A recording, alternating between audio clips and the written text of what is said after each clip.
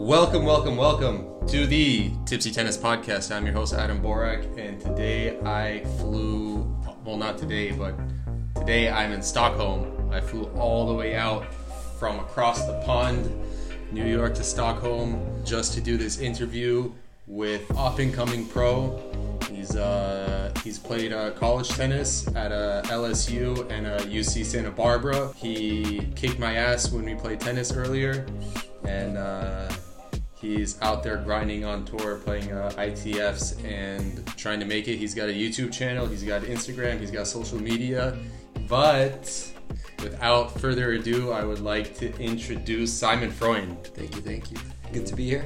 Welcome to the podcast. Thank you for taking the time to do this. The first thing I usually like to ask my guests is, how did you start playing tennis? Well, it was actually like when I was young, I kind of went to kindergarten, I think it is, or daycare, and to get there we walked past the tennis court, and then as my parents were working later sometimes, it just kind of ended up that after my daycare kind of closed, they ended up just kind of dropping me off at the tennis court, and I would hang out there and just watch people play tennis, and I guess it just developed from there. Were your parents tennis players? No, nothing. Really? Yeah. But to be honest, I think I was very lucky though, in the sense that I kind of grew up in a very cute little suburb there that had a tennis club right in the middle of it. Mm-hmm. So it was a very familiar kind of setting to it, and they were very friendly. A few of them, came to my graduation, for example, a couple years back, and yeah. At what point in your career did you really start to take tennis seriously, and how did you progress from being dropped off at the tennis courts by your parents to competing on the national and international level? Well, I guess as a junior I started doing well like locally, and then I started competing more and more like nationally, and then I think from a pretty early age, having some relatives in the US, I was always kind of intrigued by college tennis. So I guess that was kind of a big goal for me to try to make it to college tennis, and because of that and for recruiting aspects and different things, I guess I started to kind of progress into playing more internationally. How old were you when you started that? International tennis, or let's start with national level first. Well, I think that was probably from like age of 10, 11. Okay, so pretty early on. Yeah, like we had as far as I can recall, we have a very big like junior tournament from 11s, 11, 13 and 15s, and a lot of very like famous, I think it's the biggest junior tournament in Sweden. And I think I ended up winning it like locally in Stockholm when I was 11. Mm-hmm. And then all the winners from all the different regions kind of go to the big national circuit. And I guess that was kind of the stepping stone to competing more and more nationally and things like that. And then when was the first time you played a tournament, an international tournament? Do you remember your first match? I don't exactly remember, but I'm pretty sure it was when I was like 14 or something. I played one of these like Tennis Europe tournaments. I think I played it in Denmark or so. Can't remember how it went, but I do recall that at that tournament they had a mini tennis tournament that I won. Mm-hmm. So you kind of had like for fun, like a touch tennis tournament. And I took that one down at least. What was the college recruitment like for you, coming from obviously different country, applying to American universities, getting in contact with these coaches, and then also the decision-making process to choose one school over another, even though maybe you visited them, maybe you didn't, I'm not sure. Walk us through that. I mean, it was a very big kind of sorry. No, I guess it was a big process, and I didn't really have any experience with it from coming from Sweden. As you say, I mean, it is a big kind of, Sweden and the US tennis, which is kind of a big thing. And then I guess with the whole recruiting process, I started doing better internationally when I was like 16, 17. And then I started to get a lot of schools that was reaching out. And obviously they were very helpful, like giving me tips what I should make sure to do with SAT and like the TOEFL test and those kind of things. And I ended up taking a recruiting trip to LSU. So I was there for a few days, kind of got the feel for it, ended up signing with them. Yeah, I mean, it was a lot of things to try to figure out and navigate through, but I do actually recall like I got a good amount of help from the school, and their like academic advisors and things were kind of helping me out. What was it like when you first arrived at LSU? I mean, I actually have a pretty, I guess, kind of a funny story when I came to LSU. So I came in the fall, 2014, and I don't know if you've been to Louisiana. I have not. Or been in like the deep south, but it's very hot in the fall. And I remember I came in like in August or something, and pretty much straight away I was into like the preseason kind of workouts and practices. And I remember I started off, I had a meeting with the coaches, and it was kind of a misunderstanding, but I'm pretty confident I did it correctly, but we rescheduled and like had a different time and everything was set. And then it ended up like me missing the meeting or so. And so then obviously it was like punishment workouts. And then it was like I had to do these Versa Climber, if you heard of that. It's like a Versa Climber. It's like a fitness thing. Okay. And I had to go on that one, and it was like pretty brutal. And I ended up doing a full body cramp of it. I remember like very vividly. I like on the second set I had to do 3 sets. On the second set, I remember the fitness coach telling me like, whatever you do, don't lean on anything. And I remember after the second set I was so exhausted, I was like what's gonna happen if I lean on something? So I leaned on like a bench press board or something, and I just like stuck up, full body cramp. Oh man. Just fell backwards. I got carried to the ice bath, I think, or to the training room that was next door. Oh my god. And then also, yeah, with the tennis, I don't know exactly what happened, but I ended up getting like this is all in my first 2 weeks at LSU. Mm-hmm. So at a tennis practice, I had to do 2-court suicides. I don't know, 35, 38 degrees, humid as shit. Yeah, all super humid, I bet, in Louisiana. Yeah, and I remember I was running, and then I had to do 30 of those, and after like 17, I actually ended up like fainting. Oh, and then that was it for the day. And then the next day we had practice again, and then like right after practice finished, they were like, all right, you gotta get back on the line, Simon. Like I still had to finish it, so I had to start over from zero. Had to make it the next day, but luckily for me it was a little like cloudy and stuff, so it wasn't as warm. And I made it through that day. So I think it was more like the first day I got more of a heat stroke kind of thing. But it was a big change. But going back to your question though, like the main kind of difference though is probably the cultural wise. Like I come from Sweden. Obviously we have a thing called like jantelagen. I don't know if you ever heard of it. Definitely not. It's kind of like an unwritten rule in the Swedish society that you can't be like better than someone. Like you have to be very what do you say, like modest, humble. Yeah, very humble. Don't be cocky. Yeah, it's like even if you are like the best and someone like gives you credit for it, you're kind of like brought up to be like very humble in it, I guess. I want to call bullshit on that, because when I think of you think Swedish... of Zlatan, but he's kind of outside of the norm, I guess, for it. But it's pretty cool if you guys want to Google up jantelagen with a J, and give you a little more detailed explanation of it. But I think it's just like more natural in the whole society. And then I go to the deep south, where I would say is almost like the complete opposite. Like they're very much in your face. They're very confident, and like I thought it was a great experience for me, like learning wise and things, but it was a bit of a culture shock coming there the first couple days, and but I really enjoyed it for sure. It's funny, I have a friend who she's from Belarus, and she was playing like professional tennis, and then she got recruited to American University, and this is like early 2000s or so, I would say. Where there wasn't like the same internet and media that we have today, and so all she knew about America was what she saw on TV. Okay. And she's like, oh, it's this beautiful grand place, and so she got recruited to play, and she's like, oh, I'm going to America, I'm going to play college tennis. Yeah. And she got recruited by a college in Kentucky.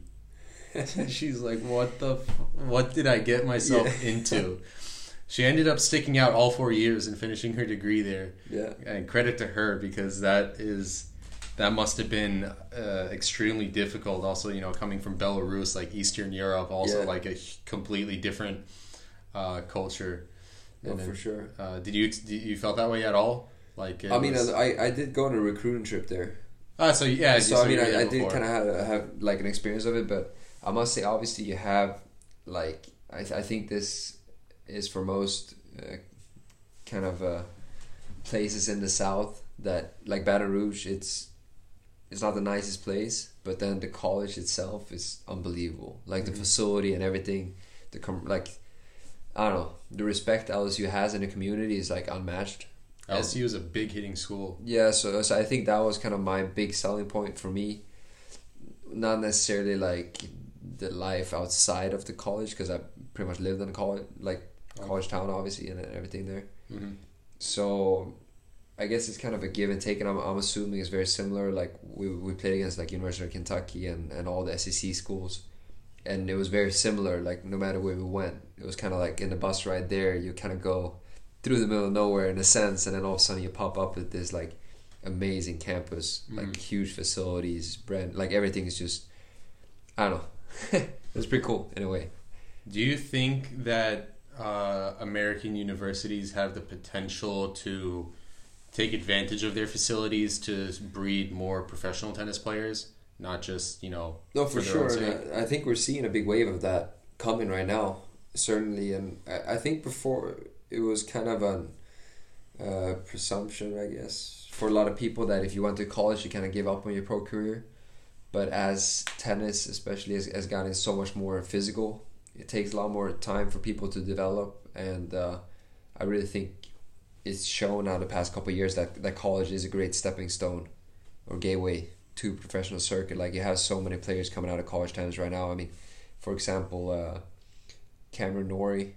Cameron Norrie, is doing Ben amazing. Shelton. Yeah, I mean, all those guys like Mackenzie McDonald, all the previous, like you have John Isner, like the old guard, if you want to say, and but I just really see that it's becoming broader and broader. Like there's just more and more players coming out of college tennis, and obviously if you're too good, you can go pro after a year or so. But I really think unless you're like the next Alcaraz, I think you should at least consider college tennis for sure as a stepping stone.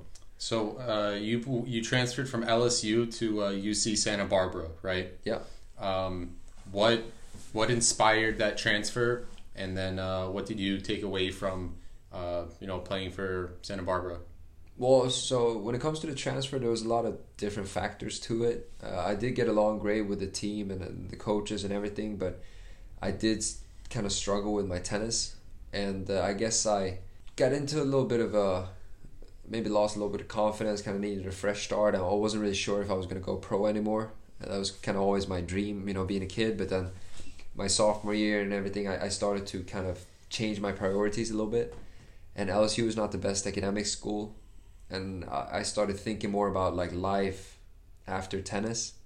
And now all of a sudden when tennis, like I started to think more in the terms of my tennis career kind of finishing after my college career. So then my priorities were more like maybe a better academic school, maybe more of a school where I could see or more of an area where I could see myself living after college. Which, as much as I like Baton Rouge, I had a hard time kind of like seeing myself live there. So naturally for me, one of my targets, I guess, as I was transferring was I wanted to go to the West Coast, have a little bit of family as well, like in California. So as I transferred from LSU, I was really trying to go into one of the UC schools, if you know, like UCLA, UC Irvine, UC Berkeley, and ended up at UC Santa Barbara. How did you start for them as well? Yeah, so throughout pretty much my whole time at UCSB, I played 3 singles and like 1 and 2 doubles most of the time, and it was just a very different. It's very hard for me to say like that one is better than the other, but it was just a very different style of coaching. And I do personally believe though that when it comes to like Santa Barbara, because with the recruitment process, they didn't necessarily have the same kind of muscle compared to like a big SEC school. And I think that kind of makes the coaches be more coaches. Like they have to really, I don't know how to explain, but I think you know what I mean though. But just more of like help develop people's games. But I think more in the South is more of like, or a big SEC schools that they come in there and they're really really good tennis players, and it's more about like helping them more like strength wise or like fitness wise and those kind of things.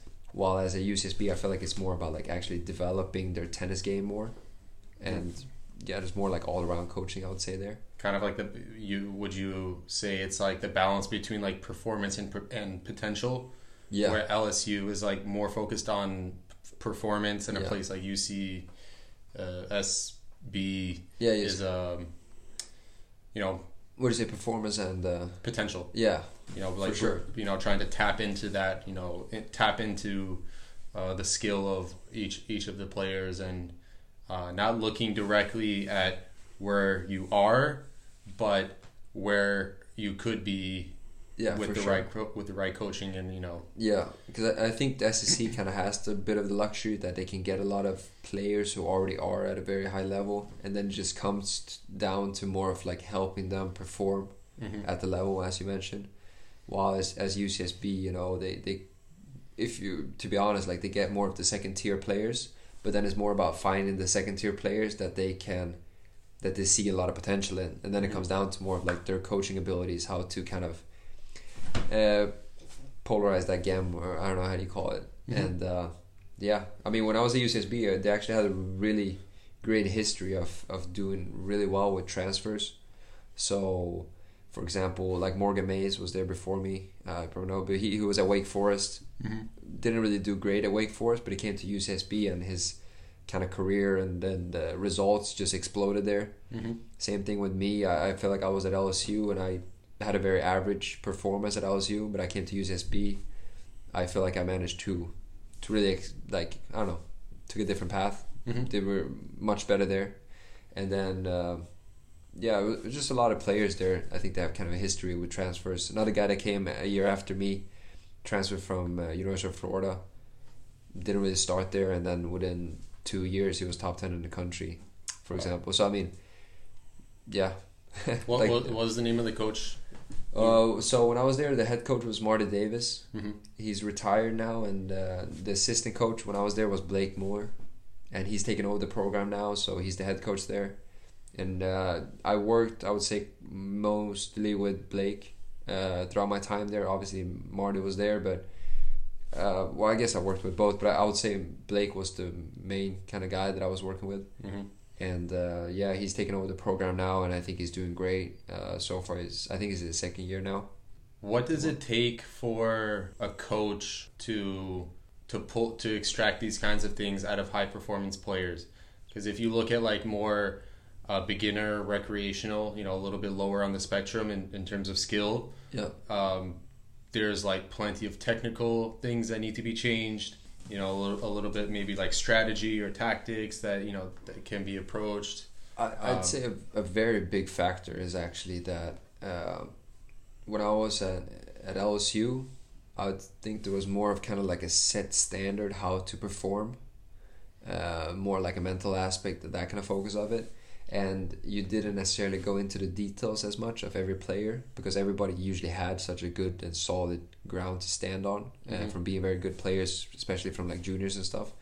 But I think more at UCSB, what they did very well there, and I think they might be like unmatched, at least from my experience with coaches, was they were so good at working with you individually, kind of like tapping into how you want to play tennis, how like what your strengths, what your weakness, how we can work together with that. Whereas I would say at LSU, they kind of trusted you to kind of know your strengths and abilities. So what did they do at Santa Barbara to help you find that next gear? Was it a technical? Was it physical? Was it mental? Like what did the coach tell you? So it's very hard for me to say like something specific, because that's what I think they did such a good job of, was kind of boiling it down to your needs and kind of finding where you're at. Or at least Blake, for example, and Marty as well, but especially Blake that I worked with mainly was he just kind of like figured me out, and I think that was a big key, because me coming from Sweden, as we talked about, like with the culture shock, I mean, it is very different, and so obviously the way I would respond to coaching wouldn't necessarily be the same as if you say the average guy from Texas, for example, kind of with their upbringing. And so I think that was a little bit of a clash, or just maybe too extreme of a change for me, how that worked. And I think Blake especially did a very good job of kind of like noticing that and kind of understanding how to coach me in a way, and I think also something that gave me a lot of trust to him was just noticing how much he cared about players and such beyond their tennis. And because I can vouch for there was so many times. There was like my senior year, I was a captain on the team, and we had a lot of freshmen actually. I think we were 4 or 5 freshmen on a team of 9 or 10. Oh, wow. So we had a very young team. And as you come into college, it's very new, with homework and all the things you have to take care of that maybe you don't have structured if you haven't lived on your own before. So it was a lot of work with that. And I remember like Blake would take extra time of like sitting there tutoring people in like history or like political science or whatever, and like just really going above and beyond. And I know a lot of graduates that he helped like set them up with job interviews and all kinds of things that just really showed that he cared about you beyond what you can do for him on the tennis court. And I think that kind of like connection and trust is very hard to find. And I think then as a player as well, you kind of, when you feel that trust, it's a lot easier for you to kind of take in his suggestions, I guess, even though like it's hard to say that everything he says is perfect, but I think you get very far with the trust, just believe in what he says, that he's trying to do the best he can for you and those kind of things. That's really amazing to find a coach like that, because it doesn't come often. It doesn't come around often. And and I think like one of the most important skills it has to do with like a coach or just like a teacher or a mentor in general is the ability to take a concept and then just, because people process it in different ways, to be able to say in one way, okay, the person doesn't get it, okay, let me try saying the same thing in this way, okay, the person doesn't get it, let me try to say it in this way, and keep on like trying to reframe the same message until the person gets it. And that's I would say the most important skill that any teacher to any extent can really have, and like harness that to push people and make them believe that they could be better. It's inspiring to hear stories like this, coaches that are able to really make an impact in people's careers, because like you finished college and I'm sure you had your doubts of like, oh, maybe I won't go pro anymore. You're thinking about, what am I going to do after tennis, or what am I doing outside of tennis? We need more people like that, I would say. For sure. And it's like you say, going through that period, like go to college, it is a very confusing time in your life, I think, for a lot of people. Like you have to grow up a little bit and figure things out, know your next step. I don't know, it could be very stressful, and I think just having that bit of trust really takes you a long way. But I do want to really point out though that I'm not taking anything away from like my time at LSU. I got along great with like the coaches there, like Dan and Brian. He's actually the head coach at LSU now. He was the assistant when I was there. We keep in touch a lot, and I think a big reason as well I can take upon myself, like when I was at LSU, I wasn't necessarily mature enough as well to maybe take in a lot of the things. So I remember we had a lot of issues when it came to like maybe coaching and like my tennis game and stuff, and we kind of struggled to find a good communication there. And like in hindsight, I can really admit that I probably wasn't mature enough to try to look at it like from the right point of view, everything. And I think I kind of realized that 2 years in, but once you kind of start off on the wrong foot, I feel like it is very difficult to start over. So that's why it just kind of made more sense for me to I just wanted to start on a clean slate, I guess. And that's why I decided to transfer. And with other factors that I mentioned, with like academic priorities as well, and like other things, it just made a lot of sense for me. And I've had a lot of people actually ask me about like if I transferred and if I would do it again and those kind of things, and I can actually 100% say that the way I did it, I would 100% do it again, because I feel like I got to experience the best of two worlds almost. Because you have LSU, you have this huge like sports facilities, all that thing, and that whole culture, and it was really valuable my 2 years there. in Santa Barbara, maybe less focus on the sports aspect there, but more like with academics and character development. Yeah. So I mean, I feel like I managed to tap in, really got the most out of my college experience for sure. So I'm very thankful to all the That's amazing. coaches and stuff I met there. That's really cool. So I want to transition a little bit away from college tennis, because I think we went on that for actually quite some time. Yeah.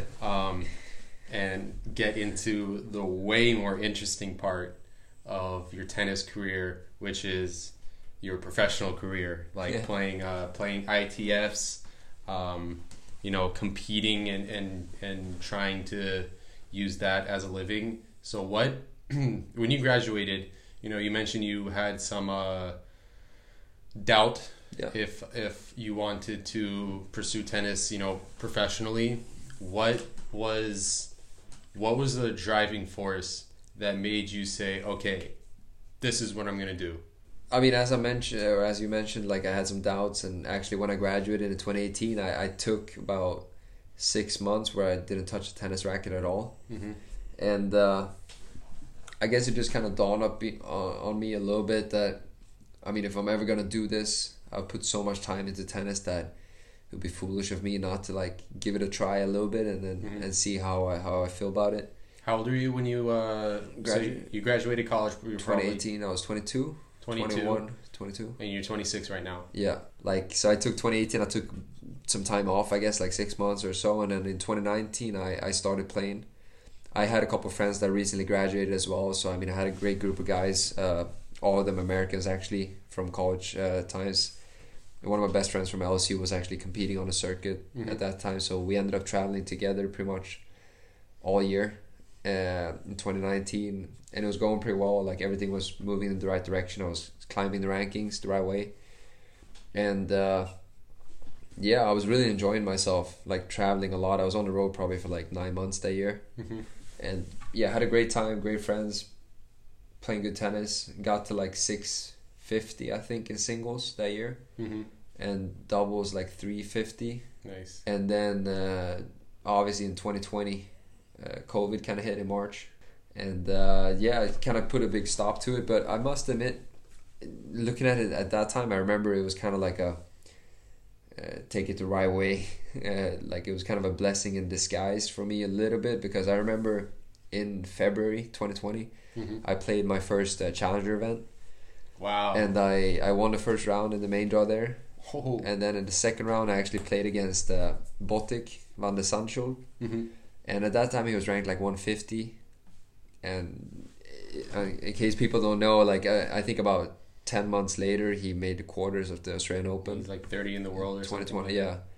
So I mean, he was playing good tennis, and at that time he was like 150, solid 150 player. And I remember I played him and I lost the first set like 6-3, and then in the second set I was up 4-1 or 4-0 actually. But I remember being up 4-0 that I still didn't feel like I was up 4-0. It was more like he was down 4-0. It was more that he was just playing some bad tennis, because I really just felt like I had nothing to say really in what was going on in the match. Like if he was missing, I would win. If he was making it, I would lose. And then COVID hit the same week. Actually, I lost the match there, and then 2 days later I think everything shut down in March. And it just kind of dawned up on me, like if I want to play tennis, I don't want to play tennis to be like top 500 in the world. I want to play tennis to be like one of the best in the world, or like that's at least ambitions or what I'm going into this, and then we'll see what happens. And I just really noticed, or like took a step back and kind of like, well, the way I'm playing tennis right now, like I don't know if people can see me or not, but like, I'm not like the biggest guy. I don't have like the biggest shots or that kind of weapons, so I really felt like I needed to improve my like certain areas of my game in order to compete with guys like Botic or stuff like that. If I wanted to make it to Grand Slams or things, that's really something I needed to improve. I just kind of took a step back. I actually managed to put together a team, and we kind of made a little long-term plan that I was going to try to develop and get stronger and bigger, and kind of had pretty much like a 2-year plan and those things. And then I guess it kind of fit together well with how the COVID was closed down. So pretty much all of 2020 I was just trying to get bigger, stronger. 2021 I started to compete more in Sweden, and I kind of changed my game style as well, trying to be a lot more aggressive compared to being more of a counter puncher that I was before. Still kind of am, obviously, but getting to a better level of it. And 2022 was supposed to be my kind of like coming out year, if you want to call it that. But then unfortunately I kind of got injured in January, and had an injury that kind of like stuck with me back and forth throughout the whole year. So I only ended up playing like, I think 12 tournaments or something like that in 2022. So I dropped the rankings a lot, and then here I am. Now you're trying to grind back.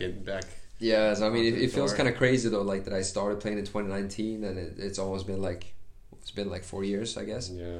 But it just feels kind of weird because I, like, in my head, it almost feels like I was on the tour for a year. Like, I mean, I guess I had like last year, but it was just strange because I couldn't really play consistently or something. And in hindsight, obviously, I didn't know how bad the injury was and how long it was going to stick with me. In hindsight, I maybe would have like taken a longer period off so I could use like my protected ranking. So because I think if you're out for 3 months at least, then you can use a protected ranking. But if you play events like once a month, then you're kind of screwed with it. Yeah. But it's always easy to be after smart though, I guess. A lot of things are out of your control, and like it takes a lot of mental fortitude to be able to take these hits and just like continue just like one step after the other, like moving forward into it. So you want to be like, you know, everybody wants to be on the top, obviously. What ranking would you say is like, if you got to this ranking, you can retire, you know, gracefully and be like, wow, like I did that. What's that number? It's cool you say that though, but I must say I don't necessarily have a ranking, of course. Like you can always dream like, yeah, being number one in the world would be amazing, but I think the only thing I have set that I would be like, that's by far my biggest goal when it comes to my athletic career, would be to compete for Sweden in the Olympic Games. Has always been like my biggest dream growing up. I guess I did like gymnastics as well growing up, and Olympics was always like the absolute epitome of the sport. And I guess a lot of tennis players, you know, you have Wimbledon, for example, or like winning a Grand Slam, and obviously I wouldn't say no to that. But for me, it's just like representing your country in the Olympic Games would be the biggest thing. What does that look like? So I know you have like the Emer brothers. Yeah. I'm blanking on there's some doubles players that are really good. Henrik Goransson is doing well. Yeah, he's like 50 or something in the world right now. 50, 60. You want to represent Sweden. What do you have to do? You know, who do you need to know? Or I mean, you know, I don't actually know all the ins and outs there, but I'm pretty sure the Swedish Olympic Committee only sends someone if they think they could take a medal. How many spots do they have? Do they get like one or two? Probably? I think they could send like 3 or 2 or 3, maybe, or maybe two. Sorry. But yeah, from my understanding, it's more like they only send someone if they think they have a legit chance of taking a medal. So if it comes to that, then maybe I need to be top 10 for them to think that you can make a bronze medal or something. So that would be tough. But I don't know. It's just that's really my biggest dream when it comes to tennis, like playing the Olympic Games. Obviously, like a kind of stepping stone towards that would be to represent Sweden in the Davis Cup. I was about to ask, Davis Cup. Yeah, so, yeah. You think you have a shot at representing for Davis Cup? I think so. I mean, I've been a part of the trial squad, kind of like the tryouts, I guess, before they make the final cut. So it is usually only 5 people in the squad, and then we're like 8 people, I think, or so, taken out to kind of compete for the spots. But when it comes to those kind of decisions, I guess there's always politics involved and different factors that you can't really control. So I think at the end of the day, it's just I have to focus on my tennis game, try to get the best ranking I can, and then see what happens and let it play out itself in a sense. But I do really think I have very good chances of making the team. I'm very confident in my game and my potential there, and I think I have a good chance there. So obviously, if you want to say short-term goal right now would be to do well enough to try to compete for a spot in Madrid this year. Sweden actually qualified a couple weeks back, beating Bosnia. It's a great job by them there, and then they made it to Madrid. So, and I think that's like end of the year. something. You recently spent like almost 3 weeks in Tunisia playing a few tournaments. Yeah. You got through the qualies of each of the 3 tournaments that you played. Unfortunately, losing first round, you don't get points unless you win, main draw match. Do you have any points right now? I think I have like maybe 10 singles. Oh wow! And like 100 doubles maybe or something. And you're still playing qualies? Yeah, that's crazy. It was tough these tournaments. Like I think on the cut there I was like 1,000 maybe, and these tournaments the cut for the main draw was probably like 700s I think. So it was very tough. I mean, it usually is like that at the start of the year, but I do think the whole circuit is still a little bit affected by COVID and everything that happened. Like there was less tournaments, and I do think the whole ranking is a little messed up right now, and I think it needs at least a year or two to kind of like calm down. I can kind of just to follow up on that a little bit. Like the previous tournaments I played before Tunisia, I was in the UK playing tournaments, and my doubles partner for those weeks kind of explained to me a little bit how his 2022 year was. So he was ranked around like 300s, but what happened in 2022 was they opened up the points, so you didn't have like because in 2021 it was kind of locked down from COVID, and same thing in 2020. So it opened it up in 2022, but I think they didn't have the same amount of tournaments as they usually would have in a calendar. So what kind of happened was you had a lot of people that all of a sudden needed to defend their points, but it was fewer tournaments. So then it got kind of like compromised, and then all of a sudden he, for example, had like maybe a challenger quarterfinal where we had to defend, I don't know, 16 points or something, but he couldn't even get into the challenger because the cut was too high.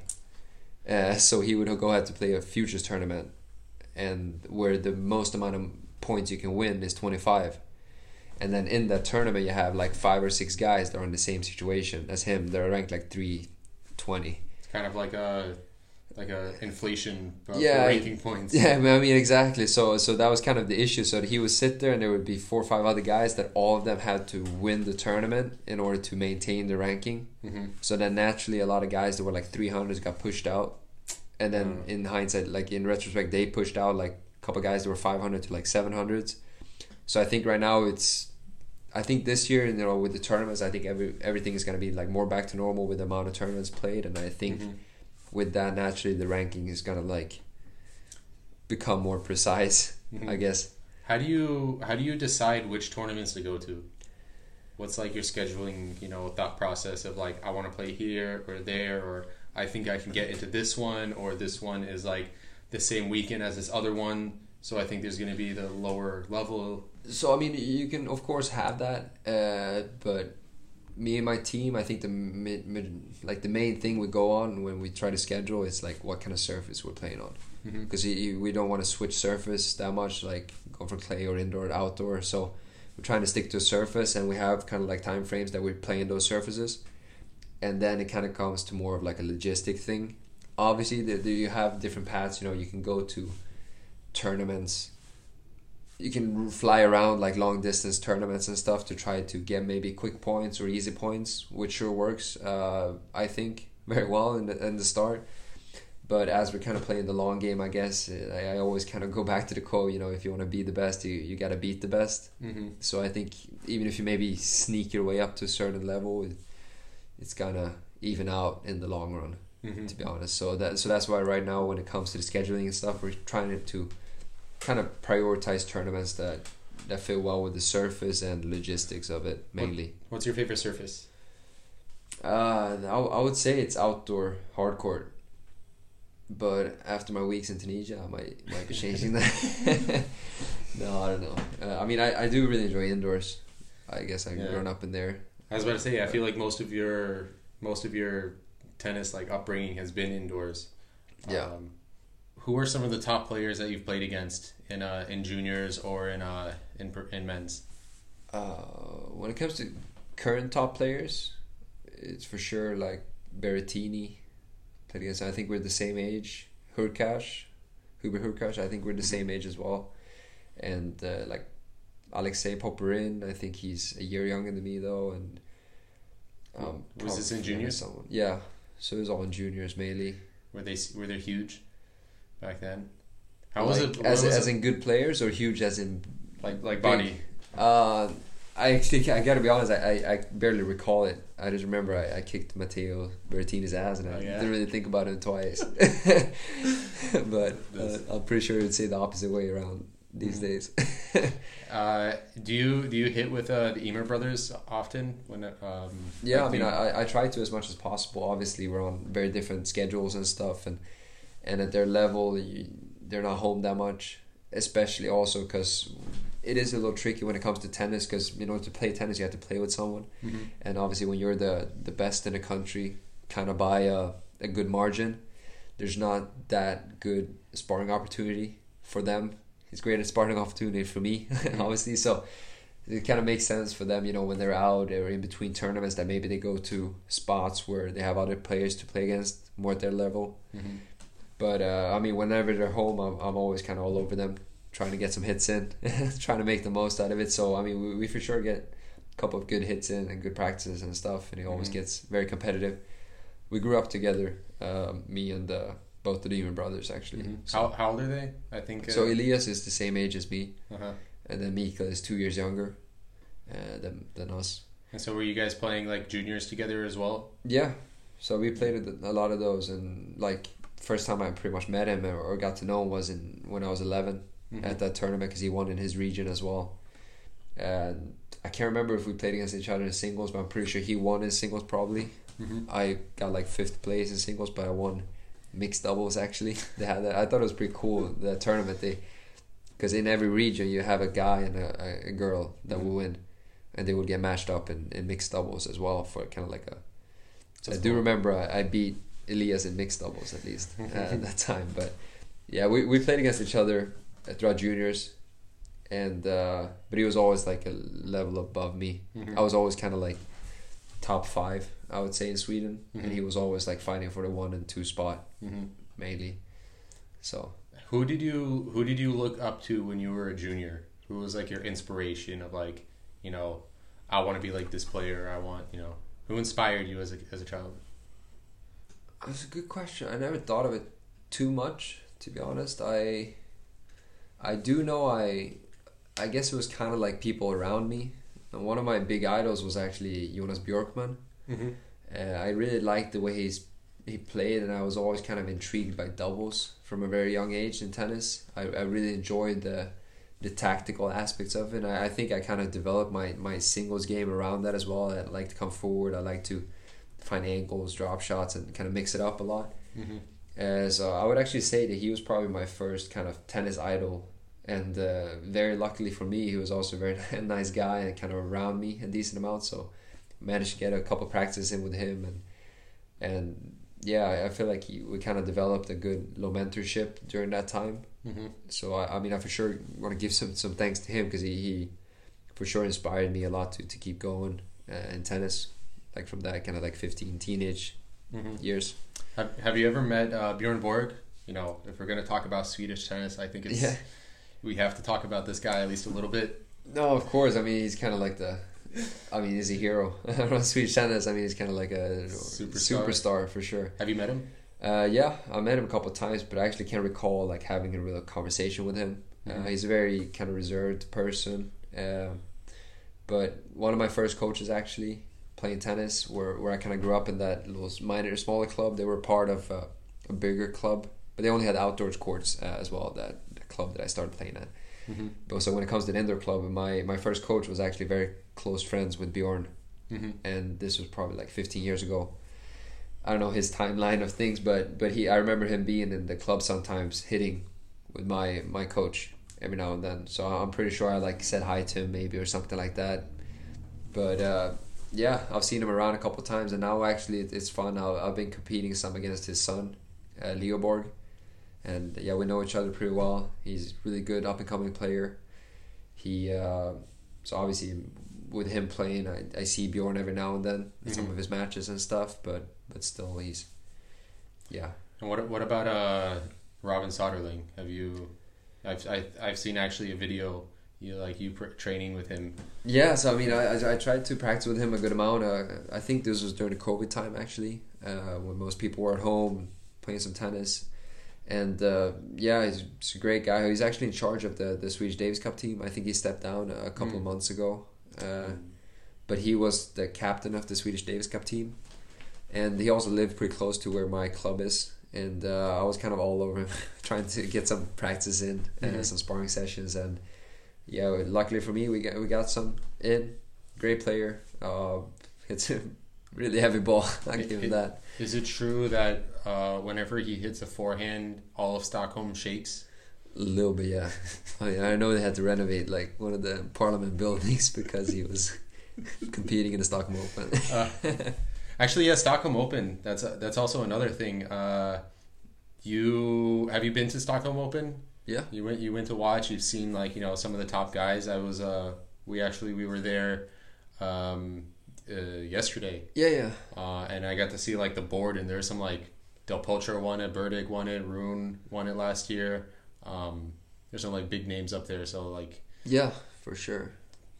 I mean, what was the question again? So like, if I've been there. I don't think I really asked the question. I was just kind of talking about it. Yeah. What's your?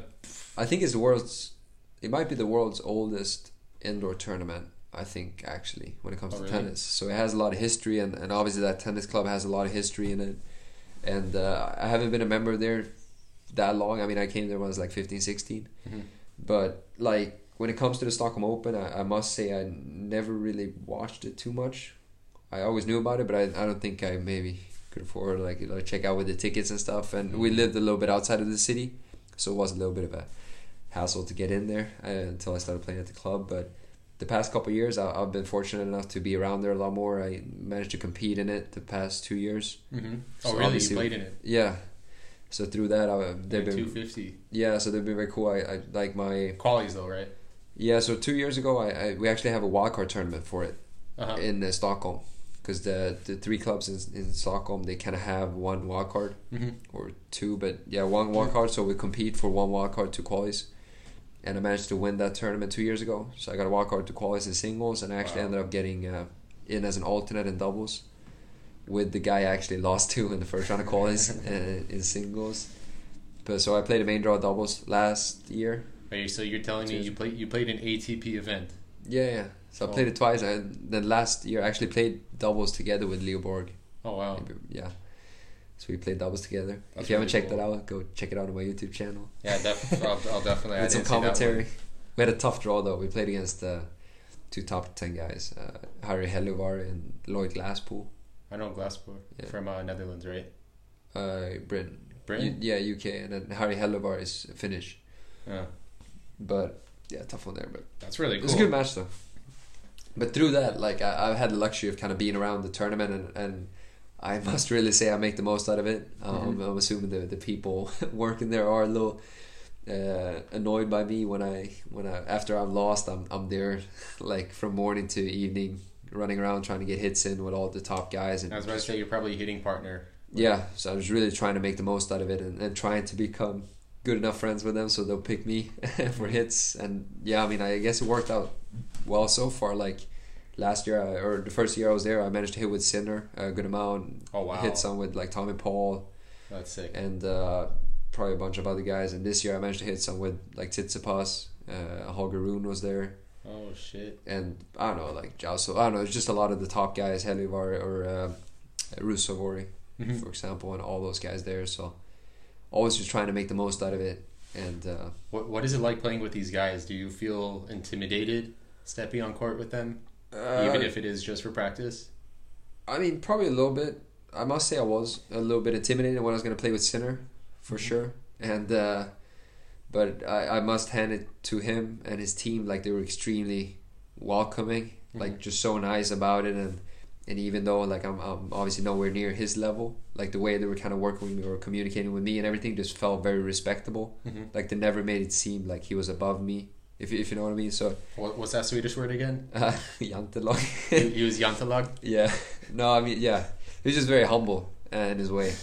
And so he just made me feel very comfortable on the court, if that makes sense. And we ended up having a great hit, and I think they liked practicing with me. So actually after that practice, he asked me if we could play some, and we ended up playing like 3 or 4 times I think that week. maybe didn't do the best job because he lost first round against Andy Murray, actually, but it was a good match. That's so cool. But yeah, it was a great experience. If you haven't checked it out, I have that practice session on YouTube, actually. Yeah, you also have that one. For anybody who doesn't know, this guy is a serial YouTuber on tennis. So actually, I think last segment that I want to dive into is your journey as a content creator for tennis. I think I really like your stuff. I think you're tapping into, a really untouched market. There's so much coverage that you get on like ATP. I think in maybe only like the last year did they really start to bump up the coverage on the Challenger Tour. Yeah. But there was absolutely nothing coming on like the ITF level, and like that's where most of the tennis is played. And that's where you're not playing for the same paychecks that these top guys are, but it is I could say this because I go to the US Open every single year and I love going to the qualies. Yeah. Granted it's free and I don't have to, but like the intensity is right up there with all of these top players, because it's like you're really digging in deep, digging yourself into a corner and just like fighting, and it's really make it or break it, and it breaks a lot of players. Yeah. And so I think it's cool that you're trying to do some coverage on that end. I appreciate that. I see you put a lot of effort into it. It's not easy making videos, and like especially losing and then having to like relive it again. What inspired you to do that? Like, because you're the only one who's doing this, and like I feel like a lot of other people could, but they don't.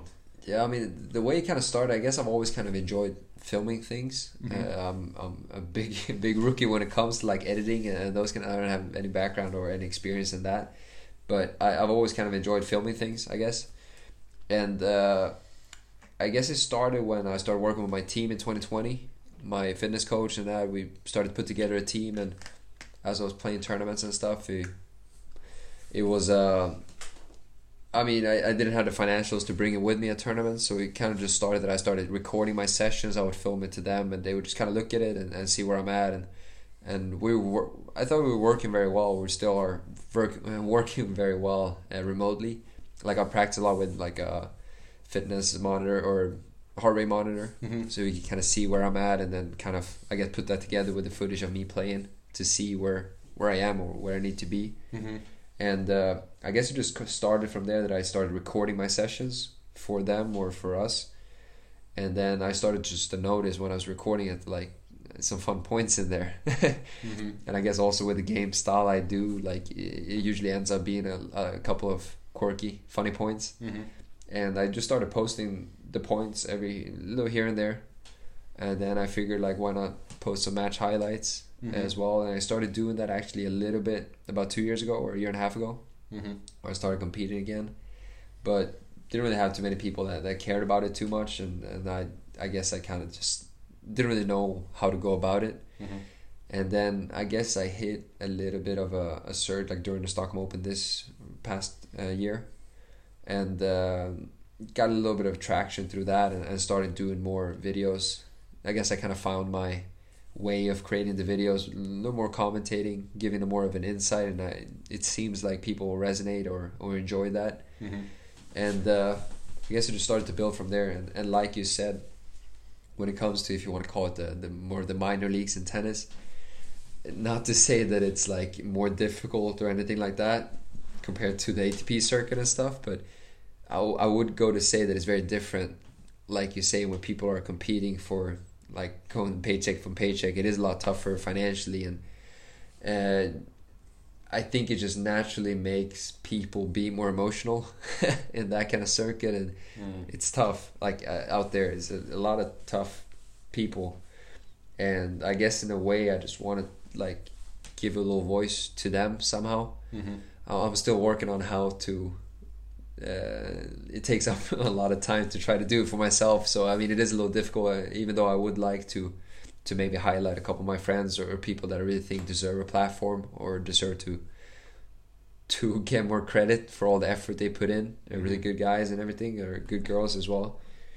But I guess the current state I'm in right now, I kind of have my hands full with my stuff. But hopefully that will be something I can kind of develop in the future. What's something that you see, because you travel around for these ITF tournaments, that people who don't know, they don't know? What's something that, Well, I mean, for sure, the first thing that comes to mind is that, when someone asks me what I'm doing for a living or what I'm doing, I say playing professional tennis, like traveling the world and stuff.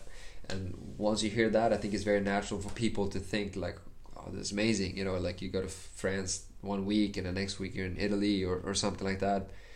But obviously it's not like when I'm in France I can go to the Eiffel Tower or sightsee too much. It's usually I'm in a pretty dark tennis club for about 10 hours a day, kind of stuck in there. And not to complain that it's bad, but like it's not like I'm on vacation going on these tournaments. And I think that's a little misconception, I guess. When you travel the world, it sounds all glamorous, but it for sure has its ups and downs. And it is difficult out there, and one of the biggest issues, or not issues, but problems, I would say, or like difficulties traveling around like that, is the logistics of it. Because I guess people maybe underestimate how tricky it is to try to figure out, as you mentioned or talked about before, with the scheduling and like with the flights, itinerary, finding a place to live and things like that. And I think once you get higher up, the kind of the organizers help out more. But obviously in the minor leagues you are very much on your own, and you have to figure that out, and most of the players out there aren't maybe have the most experience in it, so they're trying to figure out everything on their own a little bit. And so I just want to give credit to all the people that are kind of doing it as they love what they do. I mean, obviously they're just following their dreams and trying to do what they can to figure it out. What's your favorite part about it, about the traveling and the playing? I think it's like for me, I think my biggest driving force is the challenge of it. I think I kind of I've learned to enjoy the challenge, I guess. So I think that's my biggest sparring point, or what is it, like motivation. What have you learned from yourself by going through all these challenges? Has it unlocked any doors in your mind, or to who you are? Yeah, I don't know how deep I can go with it, but I'm assuming like at the age I am, most people older than me can probably vouch for going through about the same. But like going through this mid-20s or something, you're trying to figure out like who you are, I guess, trying to be your own person, sustain, I don't know, just trying to figure who you are out. And I think that's for sure a great kind of way to do it, is to really challenge yourself. I mean, put yourself in uncomfortable positions and really don't shy away from the challenge. And like the way you respond to it, I think that just speaks volumes to who you are, and that makes it more evident to you who you are. And I guess you just kind of get forced into figuring it out this way. So I guess this is more the forced way. Is that how do you how do you like logistically, how do you plan a trip when you don't know how long you're going to be at that place? Let's say you lose first round qualies and you're expecting to at least play main draw or something like that. So I mean, for sure, a big factor for choosing tournaments is usually, at least for me, like travel wise, what would be a good, like if it's closer to, or if it's like a big airport. So I know there's usually, because I live in Stockholm, we have a pretty big airport like with Arlanda that has good connections to most places around Europe. If I'm playing a tournament that is close by to a big airport like Paris or London or something like that, then I know logistically it's going to be a lot of flights out there and back and forth, so then I could get like a one-way ticket there and then figure it out as it goes. But for example, like I was, as we mentioned, like in Tunisia the past couple of weeks, and to that tournament I was looking at it and the flights were pretty bad and pretty expensive. Like a one-way ticket there was like 400 euros. That's a lot. And I actually ended up purchasing a round trip ticket, because I could get a round trip ticket for 500 euros. And even though I didn't know when I was going to go home, I looked it up and it was like I could rebook it for like the difference, I guess, or something. And I kind of calculated to be around like 550 for a round trip if I changed itinerary and things. Mm-hmm. So I ended up buying that's kind of how I worked it out, I guess. But I guess it's always like kind of week to week you try to figure it out. But I would say most people buy a one-way ticket. And they're just gonna wing it. Yeah, just a one-way ticket to paradise. Yeah. There's actually one story, to kind of like back up actually like one question ago, talking about like, you know, the traveling and what your favorite part about it is, and the, you know, figuring out who you are, you know, through this. That, you know, I want to tell you a story that my friend told me. She is she's a professional tennis player from India. Yeah. Her name is Sharmila Balu, and I would say she's like 28 right now. But when she was 22, she had qualified she's living your dream. She qualified for the national team for India to represent them in the Olympics. Okay. She went through the trials, she got the spot, and then she was maybe like top 300 in the world, maybe even like maybe 250 or something like that. Yeah. Right before the Olympics, she sprained her ankle really, really bad, and so she was off it for about, I'd say like 6 months, which is like a long time for a sprained ankle. And when she recovered from the injury, she didn't jump back on tour. She took a few years. She actually moved out. She was from I want to say Chennai, something like that. Yeah. And she was like out. She moved outside of the city. She was like a babysitter nanny for this like rich family, where it's just kind of like, you know, hang out with the kids, play some tennis with them. But she had a lot of free time, and during that time, like, she explicitly didn't want to come back to tennis. She wanted to take a break, just so she could figure out who she is without tennis. Yeah. Because she had been playing tennis her entire life, and it's like, if I don't have tennis, what do I have? She found herself like doing a lot of writings, a lot of poetry, photography, just kind of figuring out who she is, like what goes through her head, what is her daily life like. Yeah. You know, we spoke about this a little bit earlier, of like the life of like an athlete and like, you know, non-athlete, where it's like you're very much in a bubble. Yeah. And it was actually pretty inspiring to hear like her story of like, you know, I think she took like a solid like 2-3 years off of just like not even thinking about tennis and just like living her life and kind of like quote unquote living a normal life. Yeah. She tried making like designing tennis dresses and like trying to like get into some like apparel. Yeah. Where she ran into some production issues when it came to like prototyping the garments and things like that. So that kind of fell through, and then she's actually on the comeback now. She's playing again. I would say she's back up to like 400 in the world in the matter of like 9 months or so. And that was like a cool little story that like I got to hear direct like from her. She came to New York to visit. Yeah. Or she came to the U.S. to play a bunch of different tournaments, and then she spent some time in New York, and so we got to hit a little bit. We got to do it. I met her in India, and I went to a wedding in India, and that's where I met her and like the whole group of like really like top like Indian players, and we're just like hanging out, having fun. But I was like I mean, it's cool to talk about that subject.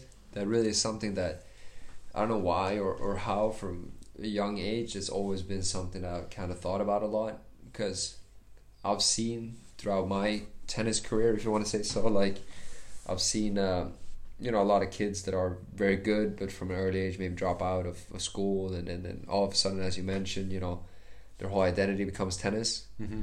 And I think it's very difficult.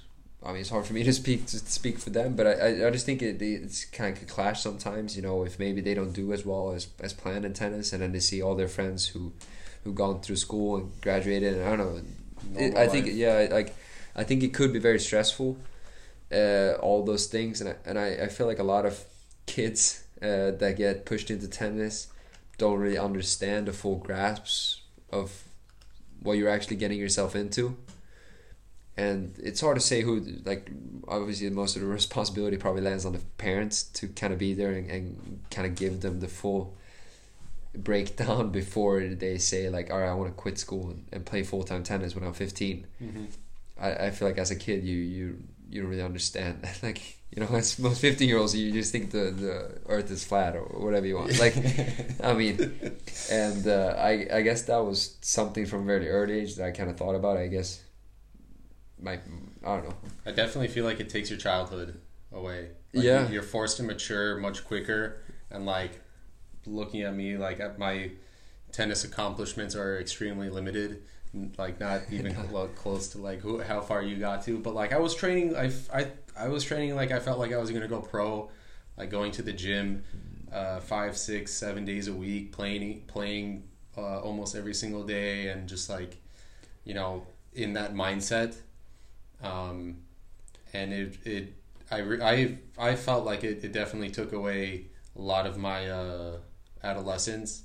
Like when my friends, they were like after school they would hang out, you know, they would go get food or go to the park or do something like that, and I was always going to tennis practice after school. On the weekends I would get like, they would be going to parties, I would be playing tournaments. And like I never really gave it too much thought, just because like I loved playing tennis and like that's what I wanted to do. And for me, I always felt like you're wasting time if just by like, you know, going to the park and shooting the shit.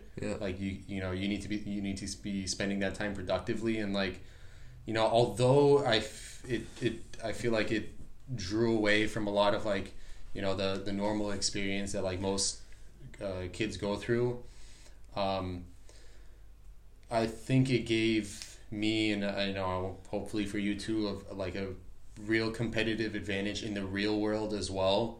Because when you're not, when you're a kid, all you have to do is just like go to school and play tennis. Like you don't worry about bills, you don't worry about you know, these other things. Like you have no responsibilities. And so this is when you have like the most time to do it. And then also your brain is still in like the formative years where like you absorb everything like a sponge, and like you're doing things that may not reap direct rewards. I think like for you it's a little bit more direct because you're playing tennis professionally now, whereas for me not so much. But like, you know, I can at least say that I did something and I've gotten to like a, you know, a mastery proficiency in something that, you know, you don't have the opportunity to as you get older, because you have work, you have then you have a girlfriend, or you have a wife, or you have kids, or, you know, you can't take as much risk as you get older because of the responsibilities that you have. No, for sure. I mean, I think it's always like it's so hard to say though, as we're speculating with it, because there is so many pros and cons. Like choosing the path of playing tennis full time from a very young age, like there's a lot of good and bad like sides about it for sure. But one thing that I could say though that I really definitely think is right or wrong is that that we should kind of give kids a better grasp of what that life looks like. Because I think most kids, you know, when they're 14 or 15 and they're like, what do you want to be when you're growing up? They say, I want to be Federer, you know, like they want to be Roger Federer, for example. And obviously, like they see on TV, they see him kiss the Wimbledon trophy and that they see all the positives of it. But I think somehow it also needs to come forward, at least before you make such a big decision as to like drop out of school, that it's not all like so tough. So, I mean, like, just some way to like present it that like, all right, so if you play tennis, you know, you're competing 25 tournaments a year for a calendar year, you're probably on the road for like 35 weeks a year, and that's kind of like the lifestyle it is. Like the average paycheck is not great, or those kind of things. And I guess because just my experience from it, you know, you have most kids that grow up and they say like, I want to become a doctor, I want to become a school teacher, I don't know, whatever dreams they have as a kid. But I feel like before they make a decision to like pursue a career as a surgeon, they get presented with, all right, if you want to be a surgeon, you got to go through 8 years of med school, and then you got to go through 8 years of like residency. Yeah, and so they kind of lay that out for you before you actually make a decision to go there. And I think that's kind of lacking a little bit in tennis. What do you think we can do to either inspire the next generation or to properly inform them of what it really means to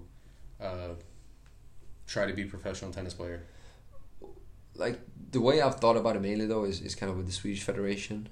I think I brought it up a couple of times, but obviously to my life, I guess I wish I would have done more concrete stuff instead of just like spitting out things that I think they should do better, as I feel like most people do towards other professions and things.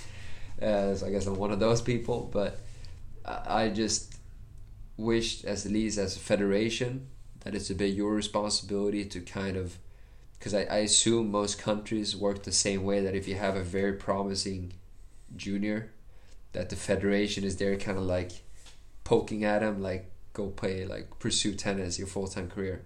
But I still think that the federation, or the one that's kind of like pushing them towards giving up their adolescence a little bit for tennis, should give them a little bit more of a, I think it's their responsibility to kind of know what they're going into, or structure it up in a way where they can still kind of maintain their adolescence in a way, and tennis like with maybe a kind of an academy setup, or with a homeschooling thing, or like online school, just some kind of way to do it as well as possible. Obviously there's no way to make it perfect, but for me, one of the biggest point was like when I started playing professional tennis, or I've had other people that have been starting to pursue professional tennis. I get asked almost daily from people on Instagram and stuff that I want to pursue professional tennis, I want to get into college tennis and stuff, that ask me for tips, and I just kind of give them a best rundown of my experience.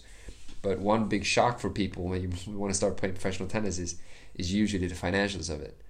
You know, you start playing the future circuit, and you know that like you have no idea when you're 15 that if you play on the way you have to start off is like you're probably going to lose about $1,000 every week you're playing tournaments. And like just knowing that, I think it just kind of sets you up a little bit more to kind of understand that from a young age, I need sponsors, I need help, I need support, I need a fitness coach team. Like, there's no way when you're 18 years old you have like the knowledge how to be a professional tennis player, how to be a professional athlete physically, like like you don't have any experience of it. And I think that's where it just kind of lacks a little bit in kind of the information about it. Like, I wish there was a way that maybe if my parents at least could turn to the federation, if I am like very good promising junior, that my parents could maybe turn to the federation and go like I think we have something going here, like what's the next step, like how does this look like, because they don't have any experience. Like, that was kind of my situation, you know, with my parents, for example. Since they don't have any background in tennis, they just kind of went off a lot about like what my coaches were saying and such. And I remember very clearly, like when I was 16, I went a year earlier in school, or skipped a grade in school, so I had to go to college when I was 17. I don't know if that's the normal though in the US, maybe, but 17, either way, 18. So I remember I was like 16 or 17 going through that process where I was starting to get a little recruited to college and things, and I was kind of determined to go to college pass when I was like since 14, 15. But I started doing better. I won like the Swedish championships under 18s when I was a year young, I think, in both singles and doubles. And the federation kind of wanted me to stay in Sweden, or didn't want me to go to college. That was kind of the main thing though. And I remember I specifically told the people I was in contact with, I was like, so you don't want me to go to college? Here's kind of what I've put down are the pros of going to college. So like, what's your counter? What's your like kind of like counter offer? Straight to the business. No, like pretty Bottom straight up. line. Like, I remember asking that, and I remember specifically they kind of told me, "We'll figure it out. Like, don't worry, we'll figure something out." Pretty much. I feel like that is like, if there's ever a motto in just like the tennis world, it's we'll figure it out. Yeah, and I can't speak. I mean, I guess I'm gonna speak somewhat of a lot of my friends, but so in my age group, I was born '96. So there, and I remember I came across some article. I think that was around the same time that I started to decide that I wanted to go to college when I was like 14, 15. Mm-hmm. I came across an article that said like the average age of top 100 players are 28, 27 in the world or something like that. Kind of old, yeah. So I remember I started thinking about like the financials of it, and when I talked to the federation or those people there, when I was like 17, I was like, all right, I have 10 years until I'm like gonna be at my peak. Yeah. So like I have 10 years of trying to figure it out, and I guess it started to dawn on me like that it's not free to travel around the world or do things. So then it was like, well, how am I going to do that? If the federation maybe came to me like, are we going to cover all your expenses for 4 years forward, or something like that, then I could actually like take a stance to it. But so I ended up going to college. But then I know a lot of my friends who were like my age and my level or a little bit better and such, they kind of started to pursue a professional career, and every one of them except for Elias stopped playing when they were about 23, I think. They got burned out, you think? I mean, it was a mix between burned out, but also like they didn't have the funding, and I think it's all kinds of factors. Yeah. But if like 4 or 5 years doing a career where you're not making any money, where you're losing money, it's difficult. And there's not too many people on the circuit, you know, that can break through when they're 19, 20 years old and get to a spot where they're making a lot of money in tennis. And I think that whole thing is a bit of an issue, I guess, with those. Because I mean, I feel like they would have done great. They would have done great in college tennis or something like that. But not saying that like when they quit their career, like they're all doing amazing now, playing paddle tennis actually and different things and doing their careers or life after. So I mean, for sure those years helped shape them in different ways or forms as competitive people in whatever career they pursue. They're going to do well. But still, I it would be curious to talk to them maybe and see how they maybe would have done it different if they had all the cards on the table before they took the decision not to go to college, for example, or stuff like that. But it's all speculation though, I guess. All right, so for the last segment, I think I said this before, but this is going to be the last segment. I'm going to rattle off some questions for you. Don't think too much about it. Just give me like the first thing that comes to your mind. Yeah. If you could win one tournament in the world, which one would it be? Olympics. If you could change one rule in tennis, in professional tennis, what would you change? I'll probably play with the leg court serve. No lets? Yeah, like college tennis, you know, you play with the lets. Yeah. Who is top 5 underrated tennis players? Underrated. Bernard Tomic. Current Bernard Tomic. He's a little underrated. He's coming up now, though. I can name some overrated. No, what are some overrated players? No, we'll skip that. Well, I think I really like him. He's a nice guy. Must add that in. But Casper Ruud, just the fact that he almost became number 1 in the world. I'm sorry, but he should not have gotten that close. Yeah. As much as I think he is an amazing player and really good, but I just don't think he's at the point yet where he deserves to be that close to number 1 spot. But hopefully in the future. Do you wear sunscreen before playing a match? Never. I hate the sticky. And then last question, if you could play doubles with one player, who would it be? Jonas Bjorkman. Yeah? Yeah. That concludes it for this episode of the Tipsy Tennis Podcast. We talked about so many things, anywhere from college tennis to professional tennis to the things that people don't necessarily see if they're outside of this sphere. So, you know, I appreciate you taking the time to talk a little bit about that and give light to some of these topics. Really glad to be here. Appreciate you having me on, and I think we might be competing like Joe Rogan or something now with the length of this podcast. Any last words that you would like to say to inspire the next generation of tennis players? I think no matter what you do when it comes to tennis or other areas in life, just pursue it wholeheartedly and do it your way. It's the most important thing, and have fun while doing it. 1, 2, 3. Stay tipsy. Thank you for listening to this episode of the Tipsy Tennis Podcast. If you enjoyed it, that's what really matters at the end of the day. But you could do a huge favor for me and for Simon if you follow us on social media. His tag is simon.freund. That is for Instagram and for YouTube. And I am at Tipsy Tennis Podcast. You know where it is. Go on YouTube and check out my vlog of when I was in Stockholm. There's some clips of Simon and I hitting, of him working out at the gym, and then a little bit of ping pong shenanigans. So awesome video. Please check that one out as well. That'll be it for this episode of the Tipsy Tennis Podcast. To all of you out there, stay tipsy.